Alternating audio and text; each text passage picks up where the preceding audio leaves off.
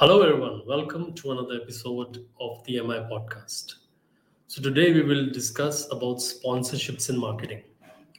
I've chosen this topic because the first thing that we notice, without even going into the world of marketing, is sponsorships. We see so many events being sponsored. When you go outside, you see majorly like sporting events.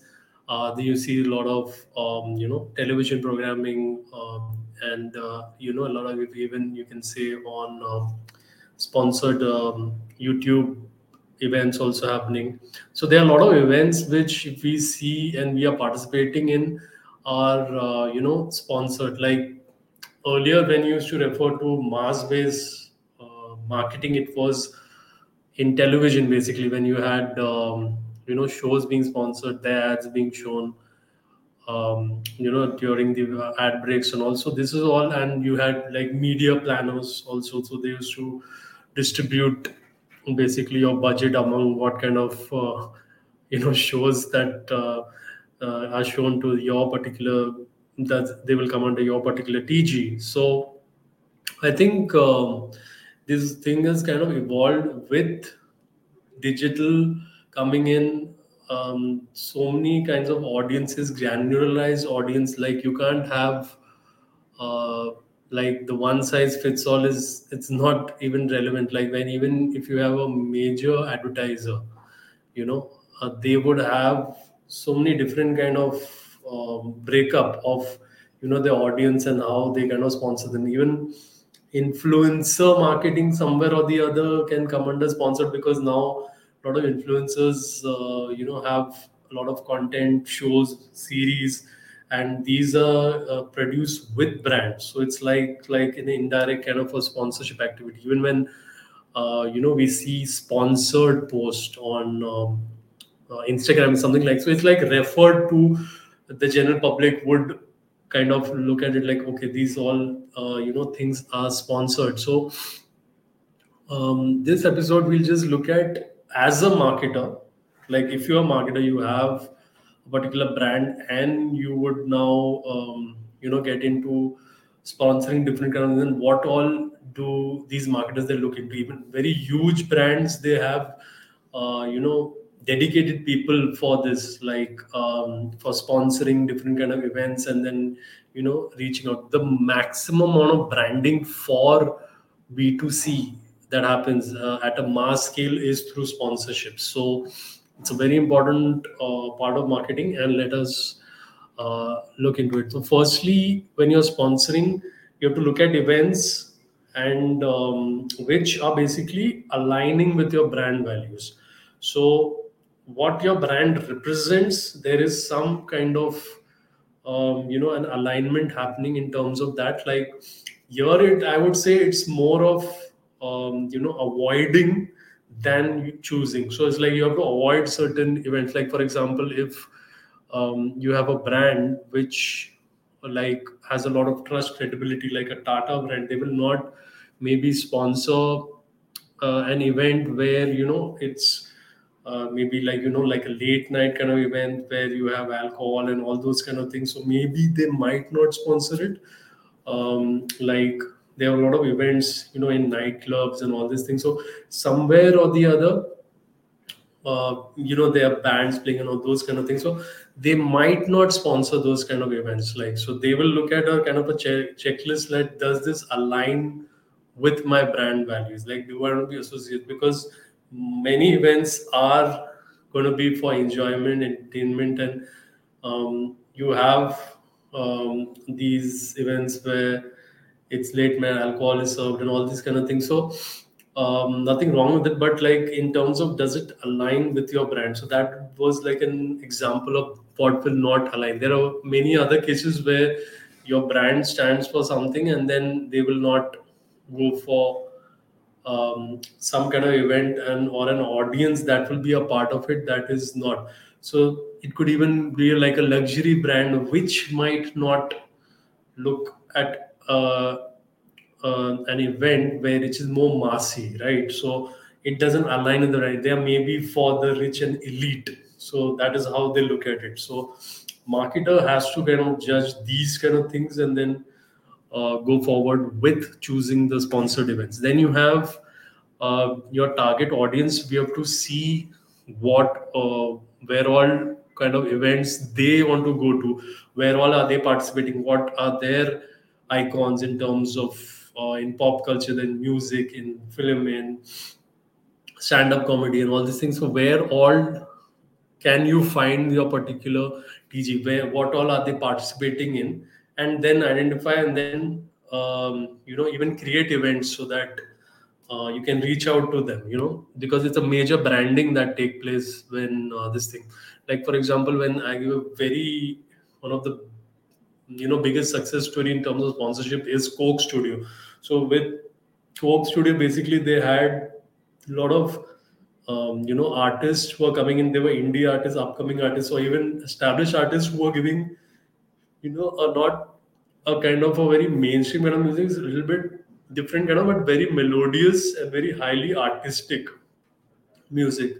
So that this kind of thing really connected with a lot of the youngsters, and Coke Studio is like known for like awesome music. Like they have millions of plays on YouTube, and also this kind of a show sponsored thing that you create, which is anonymous, becomes with your brand, like this kind of thing. So this is the best possible outcome in terms of a sponsorship. Then you have your reach and exposure, like in your event, what kind of reach are you expecting, because there are certain targets that a marketer will have in terms of how many people would come down to their event, and then how many people would might engage with the brand, because they have various activities within events and all, and whether people participate in those kind of events, and whether they have access to data also, which is the important thing in those events, and also all these things, how much exposure they will be getting, like where all will they be mentioned in their events in terms of standees, and also those things I would feel they are kind of very important. And going forward, I would say these have to be like in your checklist, like what kind of reach and exposure is expected in those events. That has to be vetted by the uh, marketer. Next, you have to see the cost effectiveness, like is the particular event likely to get some kind of a return on investment for me, because at the end of the day, when a lot of money is put into these particular events, it obviously is expected some kind of an immediate return in terms of sales from a particular area, or some kind of social media reach being enhanced or something. So these all have to be taken into account. What is the impact? Because the marketer who is organizing the whole event is will be responsible for what is actually in terms of numbers, the results that are happening. So he cannot go over budget in terms of his event, because that will go negatively against it as a marketing activity performed by the marketer. So you have to be very careful and organize these things, and it's only with experience that they can go up the ladder in terms of events. Even like the event organizers, it's a step by step journey. You can't take that big risk in terms of an event if you've not done anything similar earlier or in the same space. You can't take giant stride in that, because there's a very huge risk involved in the same. Then your competitors, you have to be aware of what kind of events they are sponsoring. The in your competitor analysis, see what all, and maybe something similar. It depends on approach, similar or even dissimilar, that we can go for, because it may be like that a particular events are being, like for example, the two major colas that are there, like the major competitors, Coke and Pepsi and all. Like if Pepsi is sponsoring major concerts and all, then maybe Coke might not want to adopt the same strategy. It might go for some sporting event or something like that. So it depends their perception of how to, in terms of it's a competition. How do you counter strategy in terms of your particular events that you're sponsoring? What kind of genre of events and you're sponsoring, and what even maybe the scales that you are going for. Like so, all this kind of do an analysis and see what they are doing. It's all in the public eye, and data getting for this is quite easy, and especially physical events. So you can see like what kind of outcome is there. Then this point is more extended from the cost effectiveness one, where um, there has to be measurable outcome which you have to report to your management. Like this is what like when I have like done events also at a small scale with a smaller company and all. We have to, like for example, in an online event, like it would be how many people may be registered for the event, how many people then they even ask questions during, so they will be active during the event. So there were certain statistics, but there are certain like goals we had, that okay, so many people will participate, will register for the event, then they will attend the event, then maybe they will engage with us during that event. And then even after the event, like maybe if in the communication going forward, did they you know have any kind of a purchase going forward from the business and what we are offering. So these kind of things have to be you have to ask yourself, and it is in the planning procedure only that it has to be done in a systematic way, basically.